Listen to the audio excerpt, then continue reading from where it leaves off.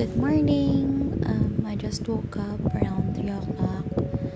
I was checking my messages.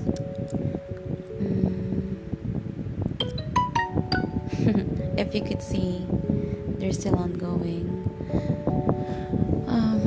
I started this podcast so I could maybe talk about some things and also let it all out, because I've been really stressed lately and I didn't really know what to do. I've been very depressed, to be honest, and even if a lot of people have been telling me that I'm really strong as a woman, I'm kind of faltering already with the strong side. I did a lot of stupid things just so that maybe I could, vent it all out. So expect that for the next couple of days. Of course, I'm gonna be sharing with you my life story.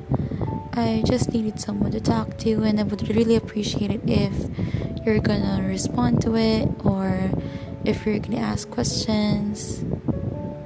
I am really looking forward to getting chance to share everything to you guys. So this is my day 1. I'll see you soon on the next podcast. Take care, everyone, and don't forget to wear your mask and wash your hands with alcohol. Take vitamins and eat well. Sleep better and exercise.